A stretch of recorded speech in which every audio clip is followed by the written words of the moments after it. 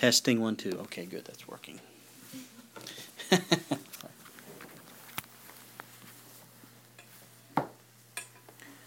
Our Father which art in heaven, hallowed be thy holy name. Father, we come before you, thanking you and praising you for your love towards us and sending Jesus to save us from our sins. Father, to show us the righteous way to live and to fill our hearts with love. And we come to the cross, Lord, and we pray forgiveness for our sins, for we know that it's our sins that hammered the nails through his flesh. And we pray, Lord, that you forgive us. But we thank you, Lord, for Jesus. We thank you that he was willing to do that. And we thank Jesus for that and for your love. We thank you, Lord, for this holy Sabbath day, that we can rest from our labors, that we can come together and put our physical battles and spiritual battles away for a day and rest in Christ and rest in the presence of heaven. We pray, Lord, for the Holy Spirit to give us that rest today that you've promised. As we speak to you in prayer, we lift up those who are on our prayer lists. Lord, there are people who are hurting, people who are injured and ill. We pray that you will be very near to them, especially be with our families, Lord. Help us to be a shining light to those members around us and to love them as Jesus loves us.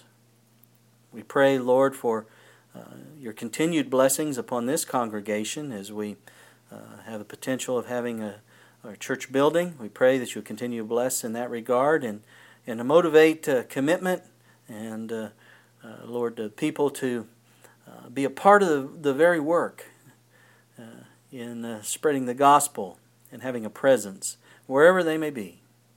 And Lord, I pray that you will be with me as I bring the message this morning. I humbly ask, Lord, that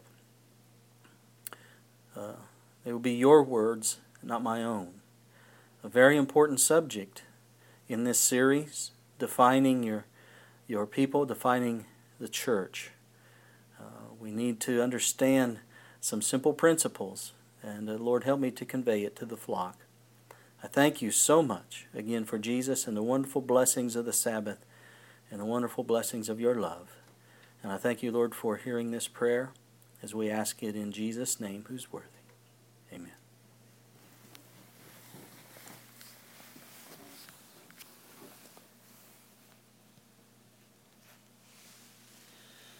Well, last week, as I said this morning, we couldn't broadcast because we didn't have internet.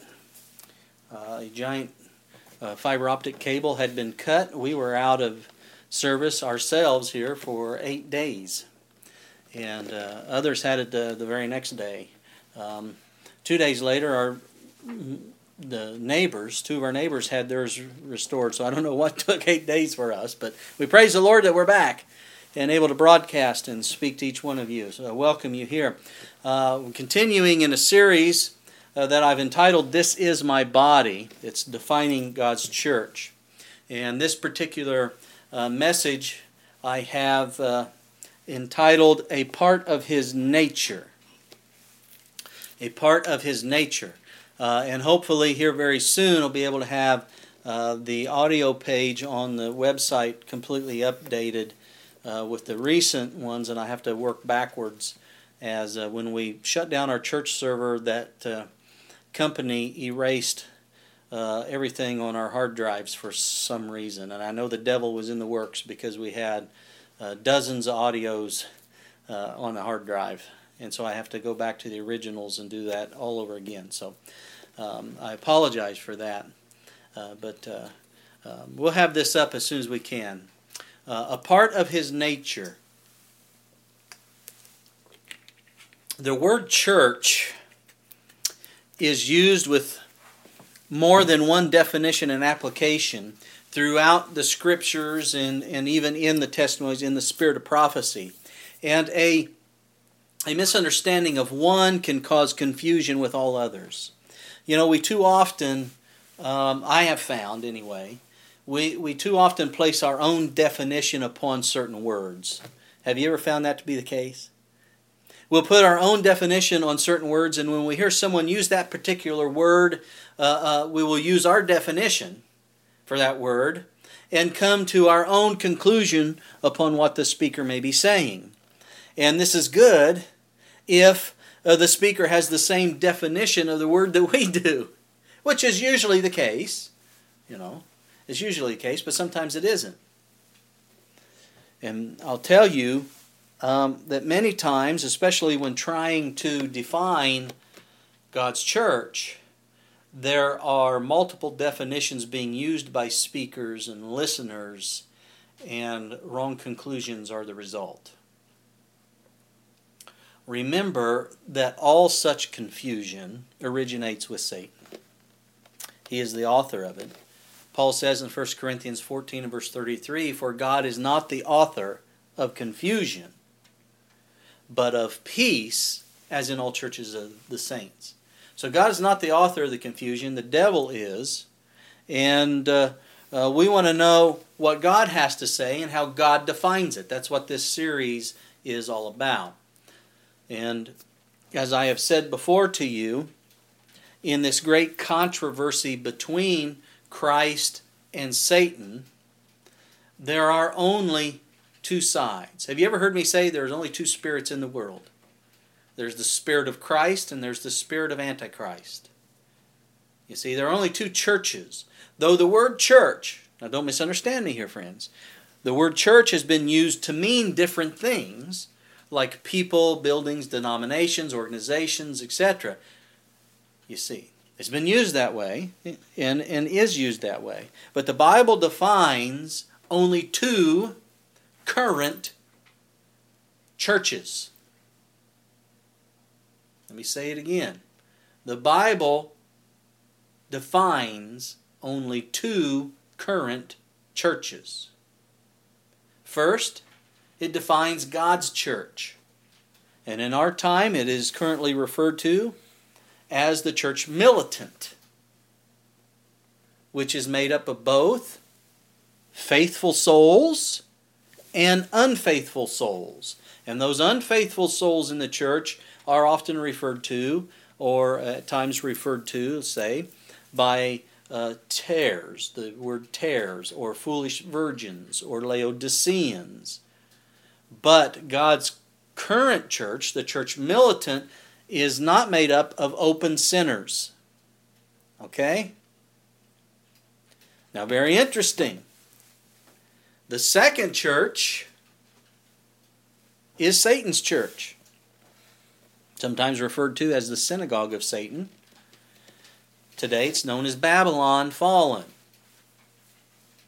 And it is made up of faithful souls and unfaithful souls and open sinners. Okay? This is why the call in our message, the three angels' messages, is a call to come out of Babylon. Jesus is calling his faithful souls out of Satan's church, Babylon. You see? And any church, doesn't matter any group of people. And, like I said, the word church has been used to mean different things, like people and buildings and denominations and organizations. All of those will fall within one of these two. They're either going to be a part of God's church or they're going to be a part of Satan's church.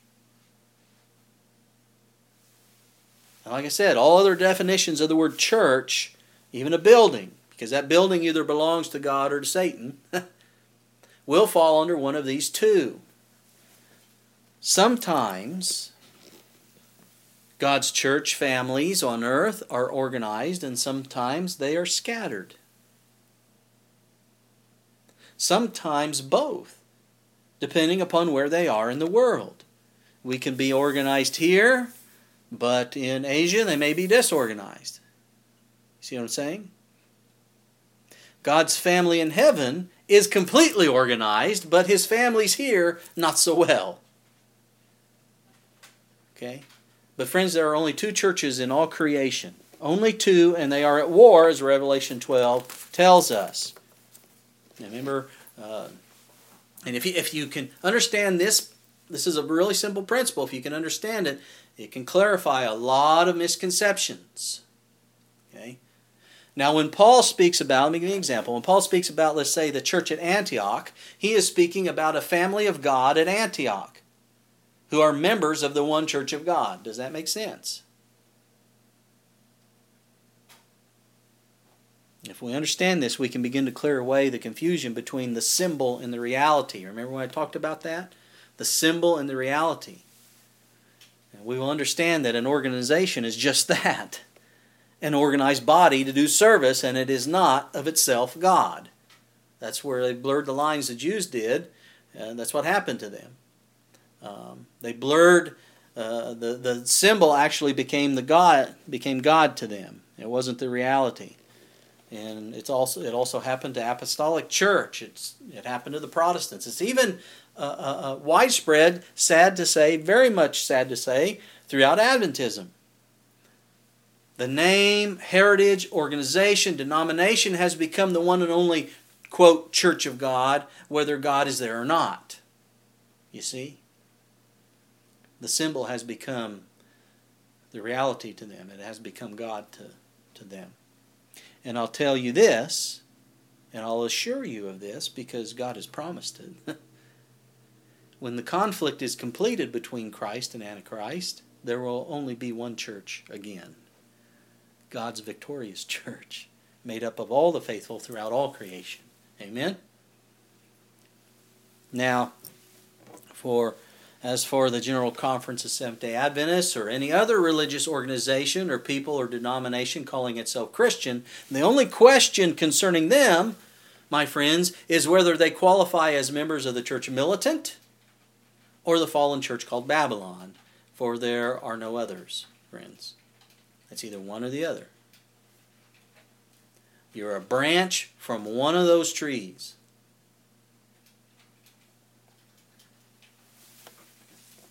As we've learned so far, there's only one spiritual body of believers. Therefore, one church of God. But there are many families, see, and this is what I want to get through, is that there are many families that make up that one body scattered throughout the world, and they may be organized to some degree or not at this time. Mostly we're not organized, but before the end comes, my friends, we will be. In fact, we must be.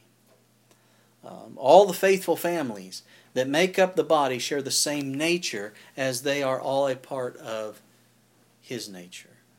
Again, I said all the faithful families. They share the same nature as God. In Ephesians chapter 4, verses 4 to 6, Paul tells us, there is one body and one Spirit, even as ye are called in one hope of your calling. One Lord, one faith, one baptism. So you see here expressed one body and one Spirit. See, that woos and calls us to come into that one body through repentance, confession, repentance, being born again, etc. That's the Holy Spirit. Then there's one Lord, one faith, one baptism. You're baptized in the name of Jesus. You're baptized into the body. One Lord, one faith. Not several faiths. So Christian ministers today say there are many ways to heaven. No, there isn't. You may be drawn in different ways, but there's one way. One faith, one baptism, one God and Father of all, who is above all and through all and in you all. So we see here, what Paul's expressing is that there is one body. And by the way, this is actually a very good scripture to use in defining the Godhead too, because you see this, the Holy Spirit, the Son, and the Father. But we see that there's one body. And according to Colossians chapter 1, verse 18, Jesus is the head of the body. He directs the body. He's in control of the body. He's the head of the body. Now you go back a few chapters there in Ephesians, back to the first chapter, verse 22 to 23, Paul says, and hath put all things under His feet, speaking of Christ, and gave Him to be the head over all things to the church, which is his body, now get this, the fullness of him that filleth all in all. That filleth all in all. Does this phrase, all in all, let me ask you this. Does this phrase, all in all, refer to merely this world?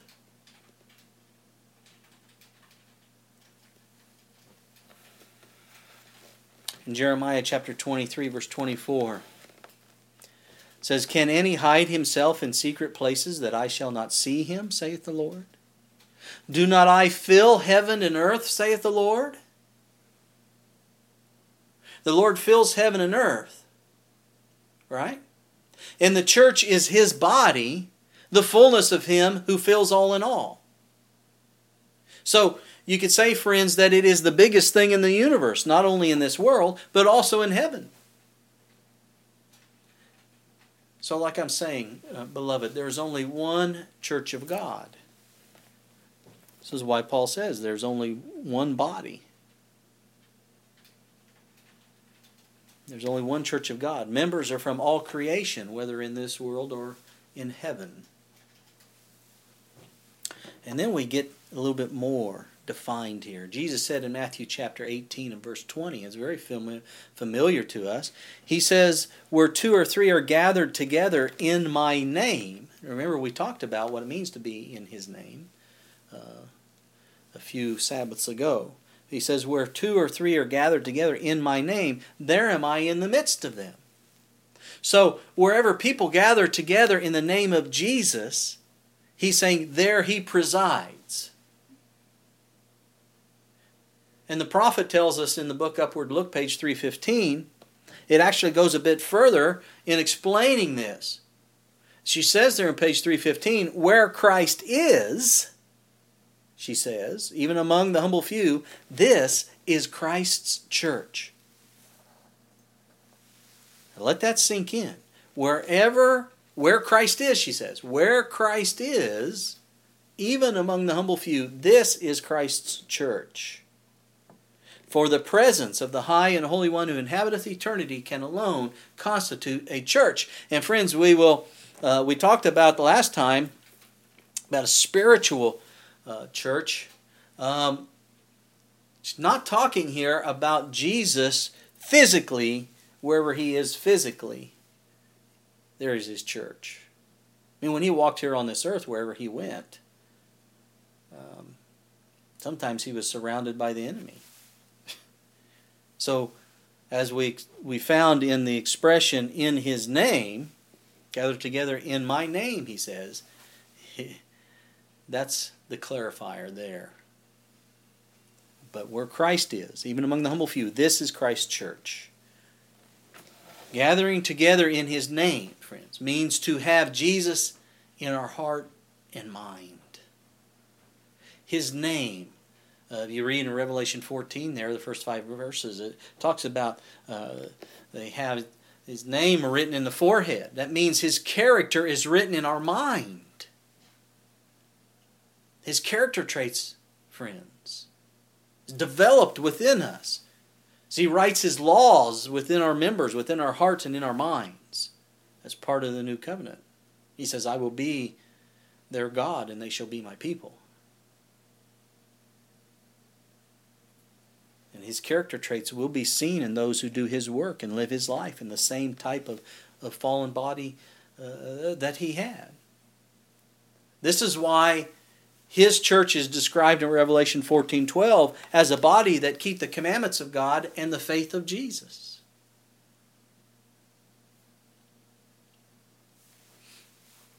Let me share this with you from Selected Messages, Volume 1, page 250. By his obedience to all the commandments of God, Christ wrought out a redemption for men. This was not done by going out of himself to another, but by taking humanity into himself.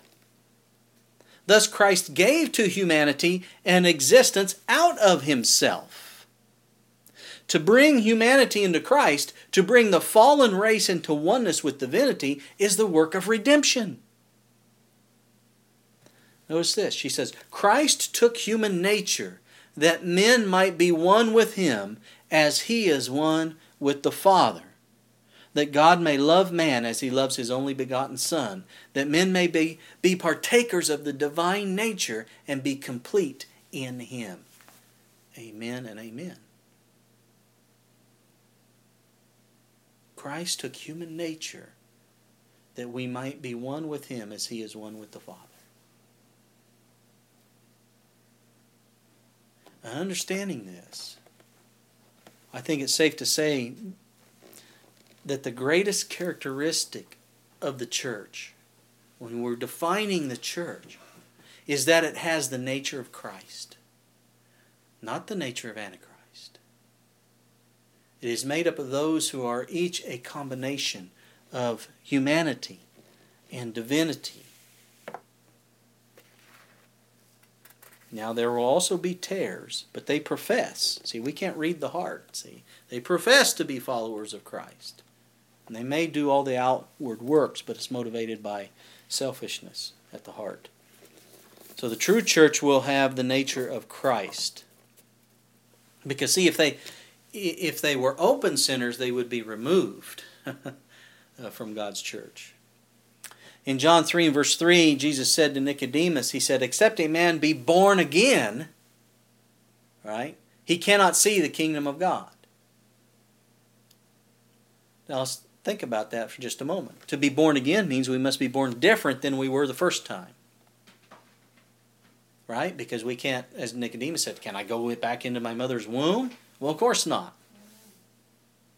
It's talking about something different here. We have to be born different. And so Jesus explained it to Nicodemus. He explained the meaning to him that humanity must be born again of the Spirit, becoming humanity and divinity combined like as he is. See? Now, how is this done? Well, it's supernaturally done, but with our full consent and participation. That's necessary.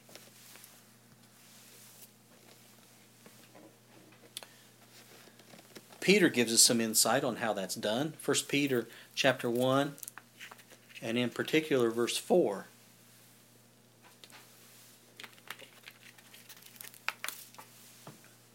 Peter says, whereby are given unto us exceeding great and precious promises. All the scriptures that we have, the testimonies that we have, we find within them promises from God. Precious promises, he describes them as. Great promises, precious promises. And then he tells us that by these great and these precious promises that God has given us, we might be partakers of the divine nature. He says, having escaped the corruption that is in the world through lust. So Peter says that as we claim and as we act upon the great and precious promises of God, by faith and trust in him, we will be changed into a spiritual creature. We will be recreated step by step into the image of Christ, who is humanity and divinity combined for all eternity. We become, friends, step by step, more and more like Jesus in character. And when Jesus returns, we will be changed into his likeness physically. Humanity and divinity combine to live eternally as a member of his church, the only church, for all eternity. Here's another statement from Manuscript Release. Manuscript Release 10, page 292. It says, human beings, by uniting their weakness to the divine nature of Christ. And how do you do that? By claiming and acting upon those great and precious promises. Now you got to study your Bible to know what those great and precious promises are in order to act upon them by faith. But she says human beings, by uniting their weakness to the divine nature of Christ, may become partakers of his character. Praise God. And so, friends, what I'm telling you is, wherever Jesus is, There is His church, right? Where Christ is, even among the humble few, this is Christ's church. When we partake of the divine nature of Christ, we become a member of His body. Thus, a character trait of the church is that it has His nature. You understand?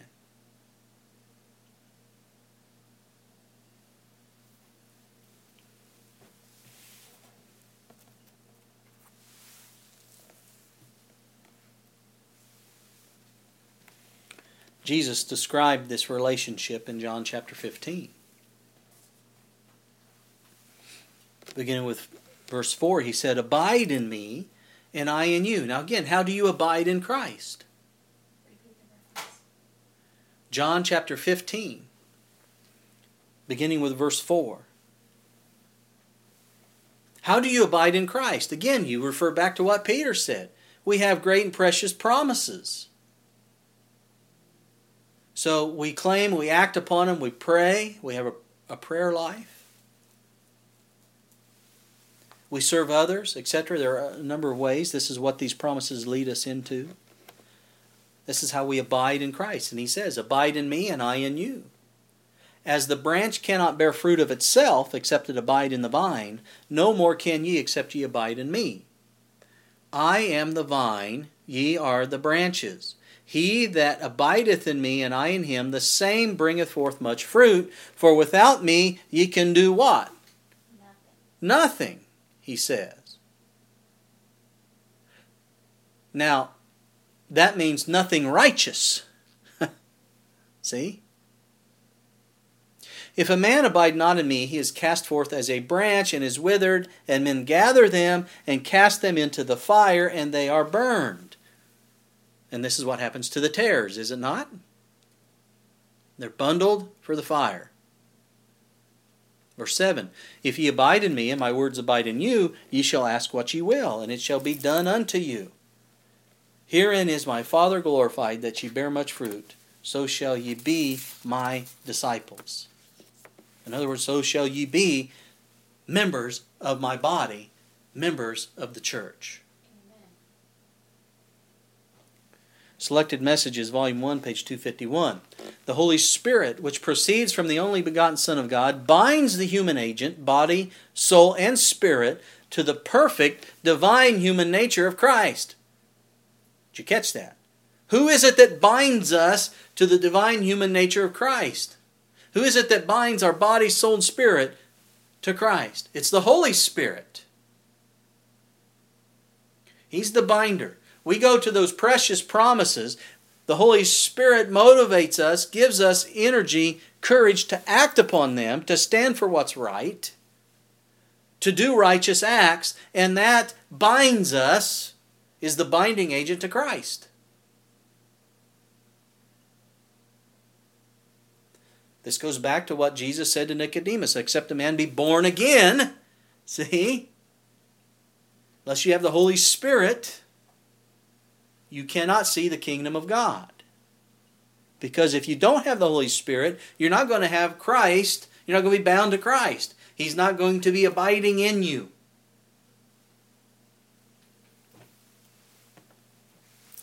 She says, this union is represented by the union of the vine and the branches. Finite mind is united to the manhood of Christ. Through faith, human nature is assimilated with Christ's nature. Through what? Through faith, she says. Through faith. That's how you act and claim and act upon those promises that God has given. By faith. You trust them. You trust God. And let me tell you something, friends.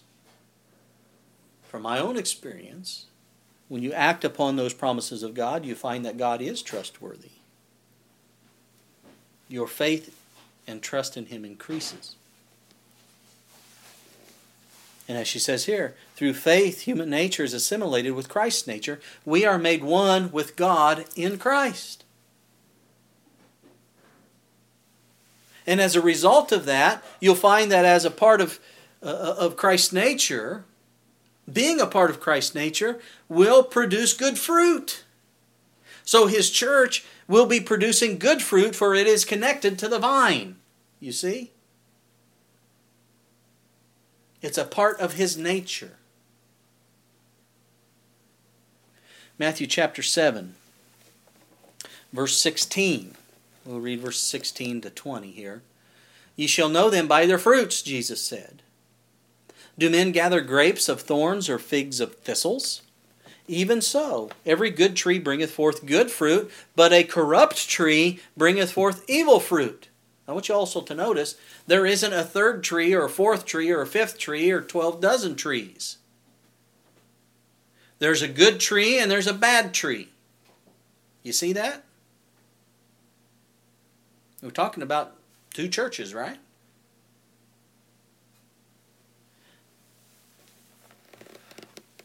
Jesus says, verse 18, he says, a good tree cannot bring forth evil fruit, neither can a corrupt tree bring forth good fruit. Every tree that bringeth not forth good fruit is hewn down and cast into the fire. There's that reference again. The dead branches are cut off, thrown into the fire. The tares are bundled, thrown into the fire. They profess to be a part of the good tree. Right? Wherefore, by their fruits ye shall know them. Well, what are these fruits?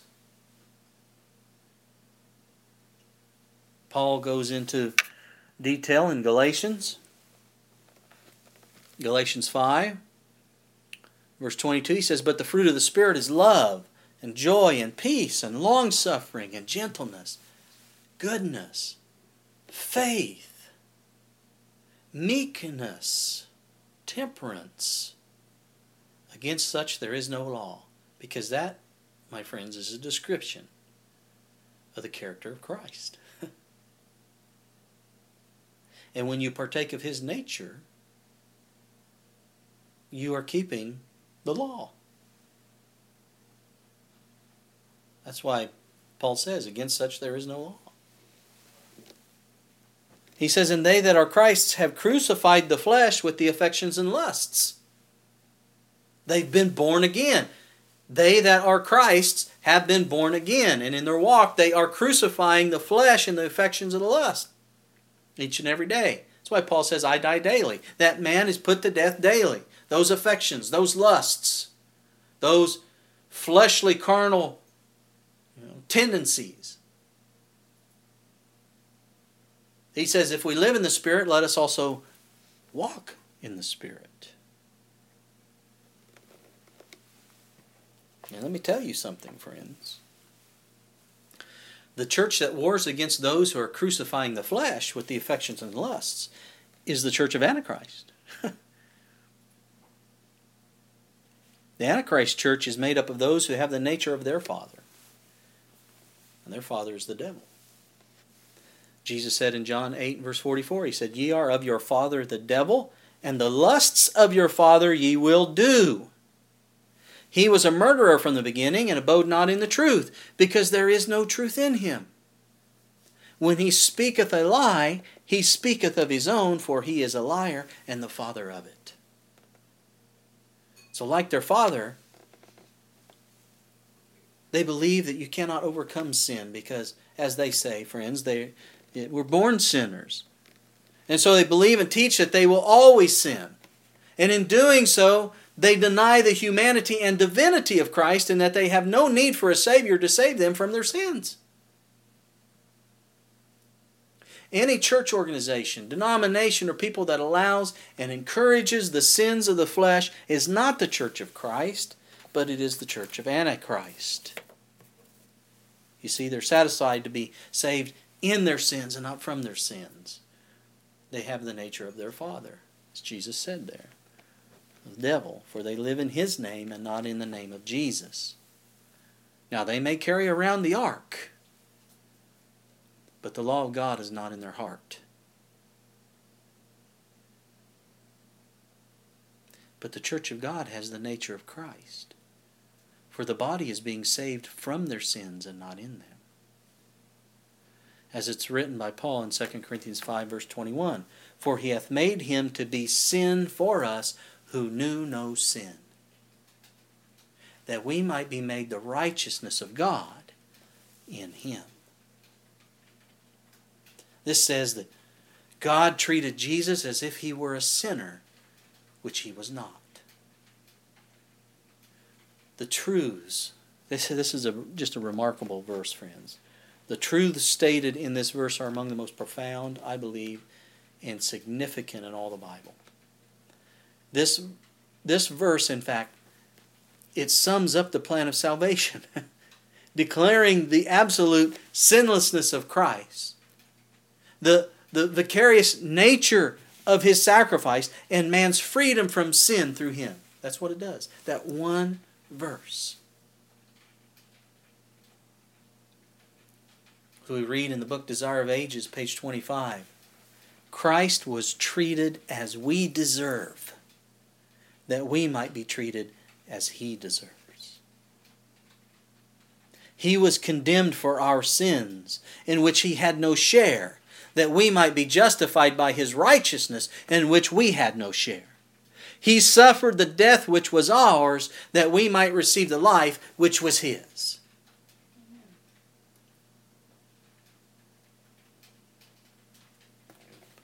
In John 14 and verse 6, Jesus said, I am the way, the truth, and the life. No man cometh unto the Father but by me. No man cometh unto the Father but by me. One way, friends. Christ is the way. That's why He said, I am the way. Mohammed's not the way. Buddha's not the way. Billy Graham's not the way. Joel Osteen's not the way. Pastor Joel's not the way. Jesus is the way. Christ is the way from earth to heaven. And by His humanity, friends, He touches this earth. And by His divinity, He touches heaven. He's the ladder, remember, connecting earth and heaven. And because of His incarnation and death, a new and living way has been consecrated for us. Paul says in Hebrews 10, there is no other means of salvation other than the way of Christ. The Bible's very plain about it. There's no room for confusion here. I need to be moving on. Acts chapter 4. Verses 10 to 12 makes it very plain. Be it known unto you all, and to all people of Israel, that by the name of Jesus Christ of Nazareth, whom ye crucified, whom God raised from the dead, even by Him doth this man stand here before you whole. This was Peter speaking. This is the stone, speaking of Christ, which was set at naught of you builders, which is become the head of the corner. Neither is there salvation in any other. For there is none other name under heaven given among men whereby we must be saved. There is no other name, friends. There is no other character. There is no other nature that can save us than to have the nature of Christ. And the only way to get to heaven is to be a faithful member of the body that has His name, His nature, and there is only one. Many organizations today, referred to as churches, have the name of Christ, but those same churches do not have His nature. They are as the women Isaiah speaks of in chapter 4 and verse 1, symbols of churches, women are in prophecy.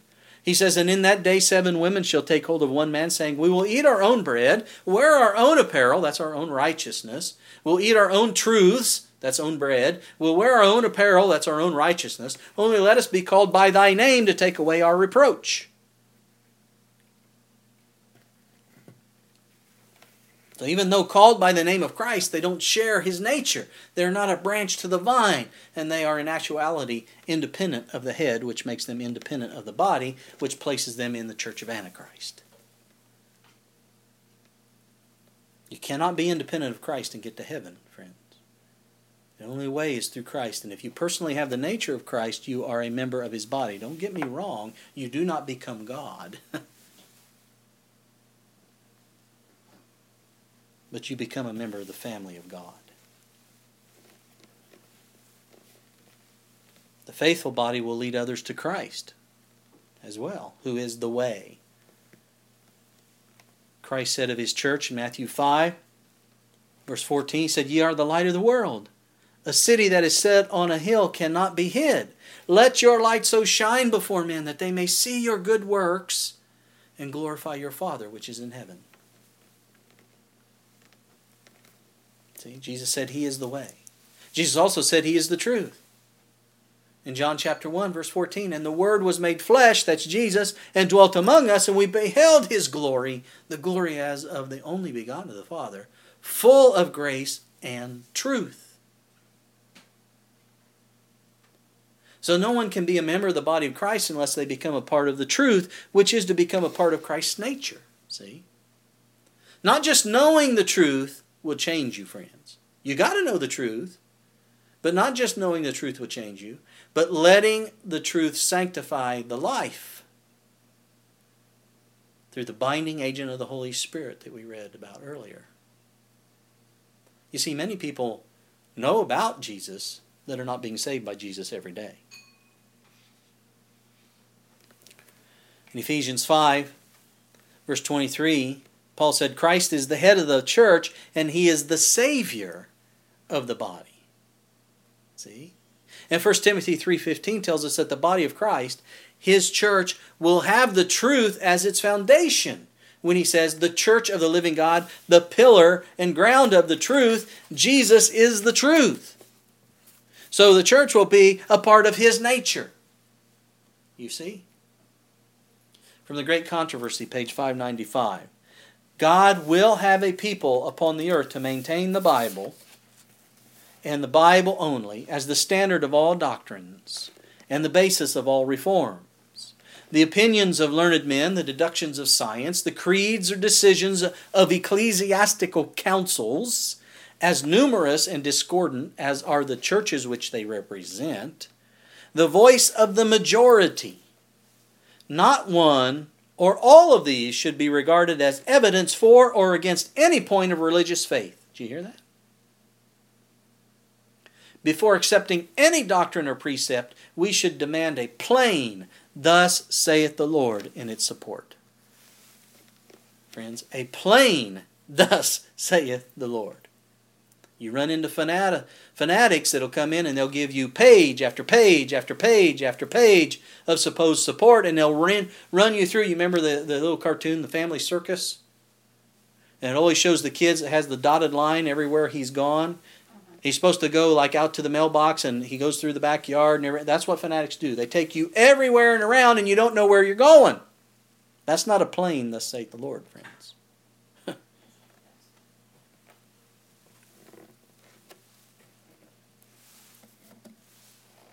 John 17 and verse 17 said, sanctify them through thy truth. Thy word is truth. So Jesus is the head of the body, and He's also the Word made flesh. And the Word is truth, and as the body follows the head, it will follow the truth as found in the Word. You see? And a church that holds to false doctrines as revealed by that Word and holds to the traditions of men over that Word is not a member of the body of Christ, but is a member of Antichrist. It's a member of the other church. And see, when you live the truth, you are alive, see, in Christ.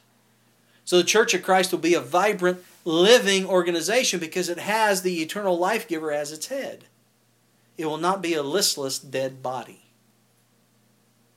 Jesus said that He is life. Jesus is the life. The Savior of all who seek Him and find Him will have life, eternal life. In John 10 and verse 10, Jesus said, the thief cometh not but for to steal and to kill and to destroy. That's the other church.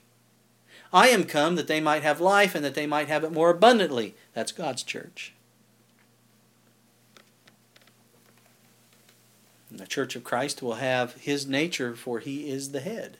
It'll be divinity and humanity combined. Thus it'll be teaching overcoming sin, the only way one can be saved. Overcoming sin through Christ. It will have the fruit of the Spirit and reproduce this fruit. It will lead the way to the head, which is Jesus.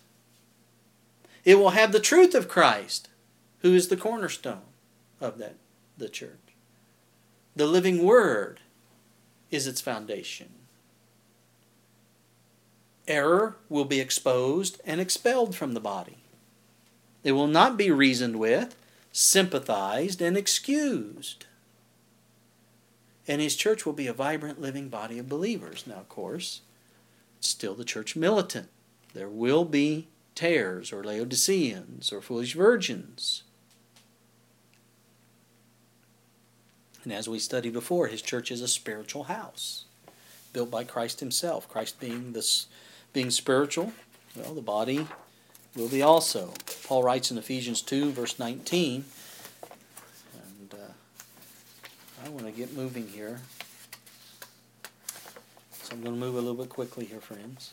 Ephesians chapter 2, verses 19 and 20, Paul says, Now therefore ye are no more strangers and foreigners, but fellow citizens with the saints and of the household of God, and are built upon the foundation of the apostles and prophets, Jesus Christ Himself being the chief cornerstone.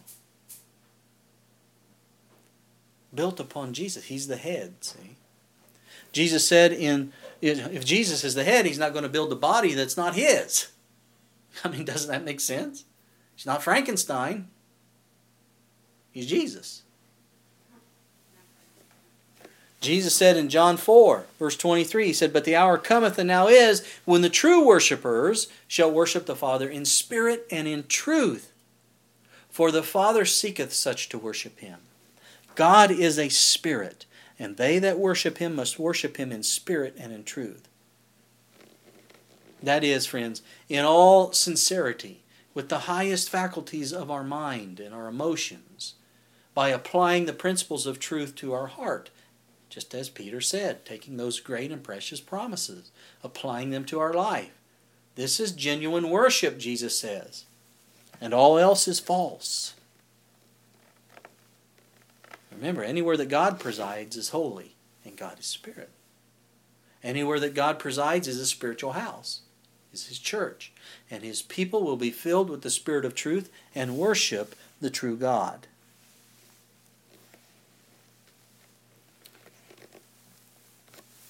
Now here's an example I'm going to get to, but it's also a character trait in defining the body of Christ. If you look at the very first verse of Matthew 1 and verse 1, it reads, The book of the generation of Jesus Christ, the son of David, the son of Abraham. Now sometimes people wonder, well, why is that even in there? Well, we have to understand the genealogy of Jesus to fulfill certain prophecies, right? But we see here that Jesus was a seed of Abraham. And so His church is of the seed of Abraham too. What's Pastor Joel saying here? What do I mean by that? Let's look at scripture reading for today, Galatians 3. Only we're going to go from verse 26 to 29.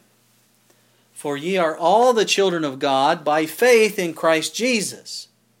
For as many of you as have been baptized into Christ have put on Christ. Look at verse 28. There is neither Jew nor Greek. There is neither bond nor free. There is neither male nor female.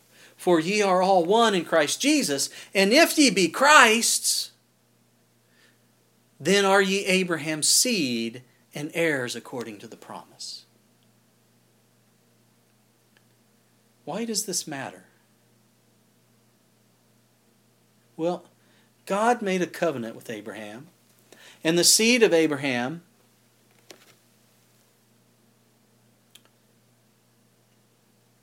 to keep the covenant that was made. You understand what I'm saying?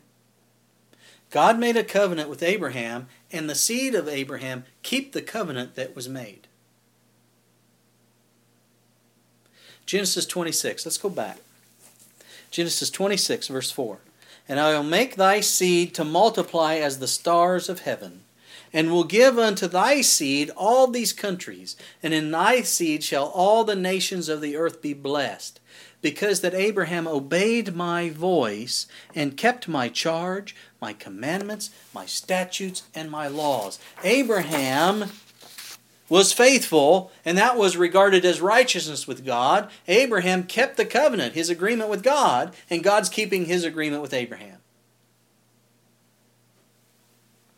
Just as Paul says in Romans 4 and verse 3, he says, For what saith the Scripture? Abraham believed God, and it was counted unto him for righteousness. And by the way, the outward sign of the covenant made with Abraham was circumcision.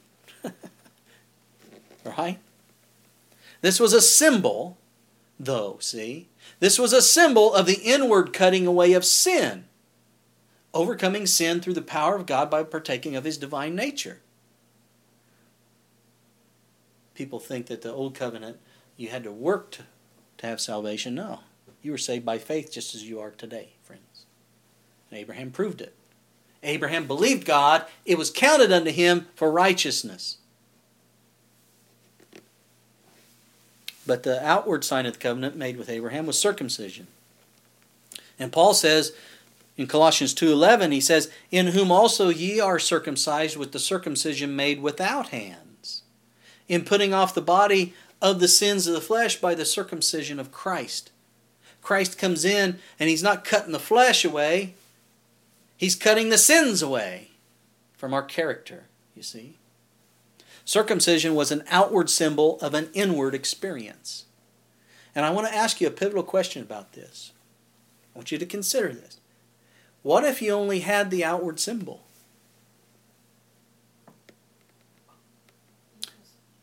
What if you only had the outward symbol? You'd been circumcised, but you did not have the inward spiritual experience that it represented. Considering that, were you really a part of the seed of Abraham? Were you a member of God's church? The Bible says that Abraham took Ishmael, his son, and all that were born in his house and had them circumcised. You can read that in Genesis 17. Ishmael had the outward experience of circumcision. So let me ask you this. Was he part of Abraham's seed? He was, according to the flesh, wasn't he? But was he part of the spiritual seed? No. Abraham asked if Ishmael could be part of the seed, and God said that He was going to establish His covenant with the son of Sarah. Genesis 17:21. "But my covenant will I establish with Isaac, which Sarah shall bear unto thee at this set time in the next year." So Ishmael was not a part of the church of Christ because he didn't have the inward experience that circumcision represents, see? Ishmael was of the Antichrist church, friends, for he followed the inclinations of the flesh and not the Spirit. So when you give your allegiance to God, and you choose to serve Him, keep His laws, and put away sin, then you become part of God's chosen people, His body. You become part of His church. You will keep the covenant just as Abraham did, you see, inwardly. Abraham obeyed the voice of God and kept His commandments. His spiritual descendants also obey the voice of God and keep His commandments. Jesus, a descendant of Abraham, said in John 15 and verse 10, He said, "If ye keep my commandments, ye shall abide in my love, even as I have kept my Father's commandments and abide in His love." See? In the SDA Bible Commentary, Volume 7, page 949, Ellen White wrote this. She said, "Those who keep God's commandments, those who live not by bread alone, but by every word that proceedeth out of the mouth of God, compose the church of the living God." She says, those who keep God's commandments compose the church of the living God. Any church organization, friends, any people, denomination, etc., that is willingly breaking, friends, just one of God's commandments is not the church of God. Now, don't get me wrong. God winks at ignorance, but when a church has been shown the truth and forgoes repentance, it has left the fold of God and become a member of the church of Antichrist, Babylon, fallen. Because the Bible tells us that the body of Christ will be made up of law keepers. Now, that's not talking about failing every once in a while, because we have an advocate with the Father.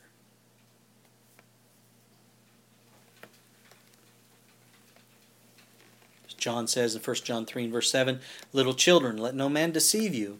He that doeth righteousness is righteous, even as he is righteous." And this is from a book entitled Counsels on Diet and Food, page 44.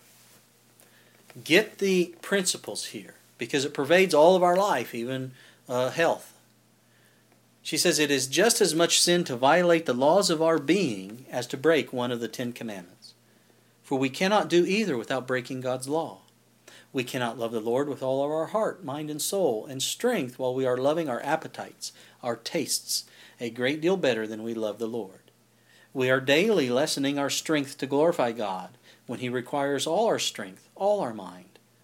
By our wrong habits, we are lessening our hold on life, and yet professing to be Christ's followers, preparing for the finishing touch of immortality. So see, when you give yourself to Christ, He asks for all of you. Not just your religious side. See? And we know Revelation 14:12. It speaks of the remnant of the seed when it says, here is the patience of the saints. Here are they that keep the commandments of God and the faith of Jesus. And we're very familiar with John 14:15. Jesus said, if you love me, what? Keep my commandments. Jesus was a commandment keeper, friends, and His church will do as He did. And you cannot possibly be a commandment keeper unless you have faith in God, and you cannot have faith in God unless He's worthy of it. The Bible tells us that He is. 1 Corinthians 1 and verse 9 says, God is faithful, by whom ye were called unto the fellowship of His Son, Jesus Christ our Lord. 2 Thessalonians 3 and verse 3 says, but the Lord is faithful, who shall establish you and keep you from evil. There's a promise, friends. Hebrews 10:23, let us hold fast the profession of our faith without wavering, for He is faithful that promised. Hebrews 12:2, looking unto Jesus, the author and finisher of our faith, who for the joy that was set before Him endured the cross, despising the shame, and is set down at the right hand of the throne of God. He's the author and finisher of our faith, friends. He earns our trust. You see, we don't follow blindly. It's not a blind faith. We have a living faith because He has proven Himself worthy of our trust. And the body trusts the head and follows Him by faith. As we read in Galatians 3:26, for ye are all the children of God by faith in Christ Jesus. And so it starts to make some sense when you read things like Acts of the Apostles, page 11. From the beginning, faithful souls have constituted the church on earth.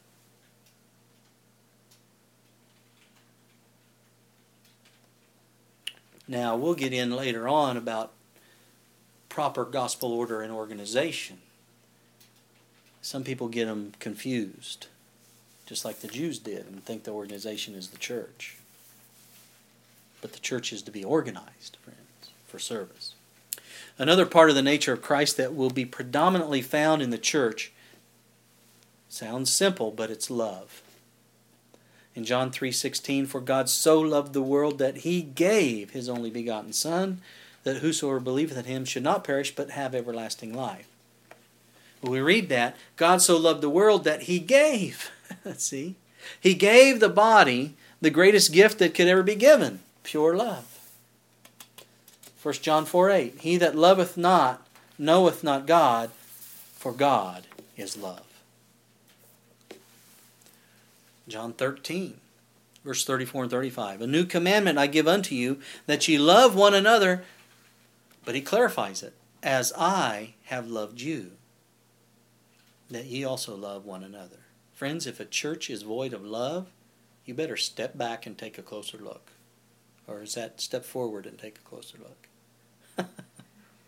You better take a closer look regardless. Because if a church does not have the love of God, is God really there? Jesus said we are to love one another as He has loved us. We're to love one another. Verse 35, He said, by this shall all men know that ye are my disciples, if ye have love one to another. Agape, esteeming others better than ourselves. And they tell you, love was one of the principal attributes of Jesus. And Jesus' life had been a practical demonstration of love in action. Isn't that true? A manifestation of this same kind of love by the disciples of Jesus would give evidence of their relationship and close association with their Master. It is love rather than profession, friends, that marks the true Christian. God is love, and those who have Christ abiding in them will have His nature of love as well. And I'll tell you, with love comes unity. And seeing then, friends, I'll tell you straight, seeing then that we are in disunity as a people, what does that tell us? Are we a member of the body of Christ? With love comes unity in the Spirit, and this will be exemplified in His church. One last quote I'll share. Manuscript Release 5, page 371. When you, as individual members of the church, love God supremely and your neighbor as yourself, then there will be no labored efforts to be in unity. There will be a oneness in Christ. The ears to report will be closed, and no one will take up a reproach against his neighbor. The members of the church will cherish love and unity and be as one great family. Then we shall bear the credentials to the world that will testify that God has sent His Son into the world. Christ has said, "By this shall all men know that ye are my disciples, if ye have love one to another." The nature of the body will be as the nature of the head, friends. And what I've done right now, I've given 10 aspects of the nature of the body of Christ, His church. There are more, I'm sure, but these are the most, I believe, prominent characteristics that you'll find in Scripture. Here are the 10 real quick. The church, number 1, will have the nature of Christ. It'll be humanity and divinity combined to be made up of born-again believers. Now, of course, it's the church militant. It will have wheat. It's combined to wheat and the tares. We're talking about God's church. The wheat and the tares are together in an organization. Number 2, it'll bear the fruit of the Holy Spirit. 3, it'll be a light that leads the way to the head, which is Christ. 4, it'll stand upon the foundation of truth. 5, it'll be vibrant and living as Christ is the life giver. 6, it'll be a spiritual house because Christ is the head. 7, it'll be of the seed of Abraham, which means covenant keeping. And by the way, the Sabbath is a sign, isn't it? We'll get into that a little bit more later. Number 8, it'll keep the law of God, be commandment keeping. And 9, it'll have the faith of Jesus. It'll be faithful. It'll be made up of those who overcome by His faith. And 10, it will have love and be unified. And friends, this is the church that follows the Lamb wherever He goes. Do you want to follow the Lamb? If you want to follow the Lamb, I invite you to bow your heads with me. Let's have a prayer right now. Father in heaven, Father, we humbly come before you. We thank you so much for your holy word that we can read and we can study and we can come to know our Savior more and more. And we thank you, Lord, that you've laid it out very simply, the process of redemption, that we, through Christ, may be saved. Father, we wish to be a member of your family, each and every one of us. We pray, Lord, that you forgive us our sins. May our life be not just profession, but may we walk by the Spirit. We pray, Lord, for the Holy Spirit to be alive in our hearts and minds each and every moment, so that we may make right decisions. May we aid Jesus by that binding agent of the Holy Spirit in perfecting in us a character of righteousness. We thank you so much, Lord, for your wonderful long-suffering and patient towards us who are too often stiff-necked and stubborn. And we pray that as you bring love into our hearts, that love that only you have, that we may be found in unity and finish this work. Please continue to bless us on this holy Sabbath day.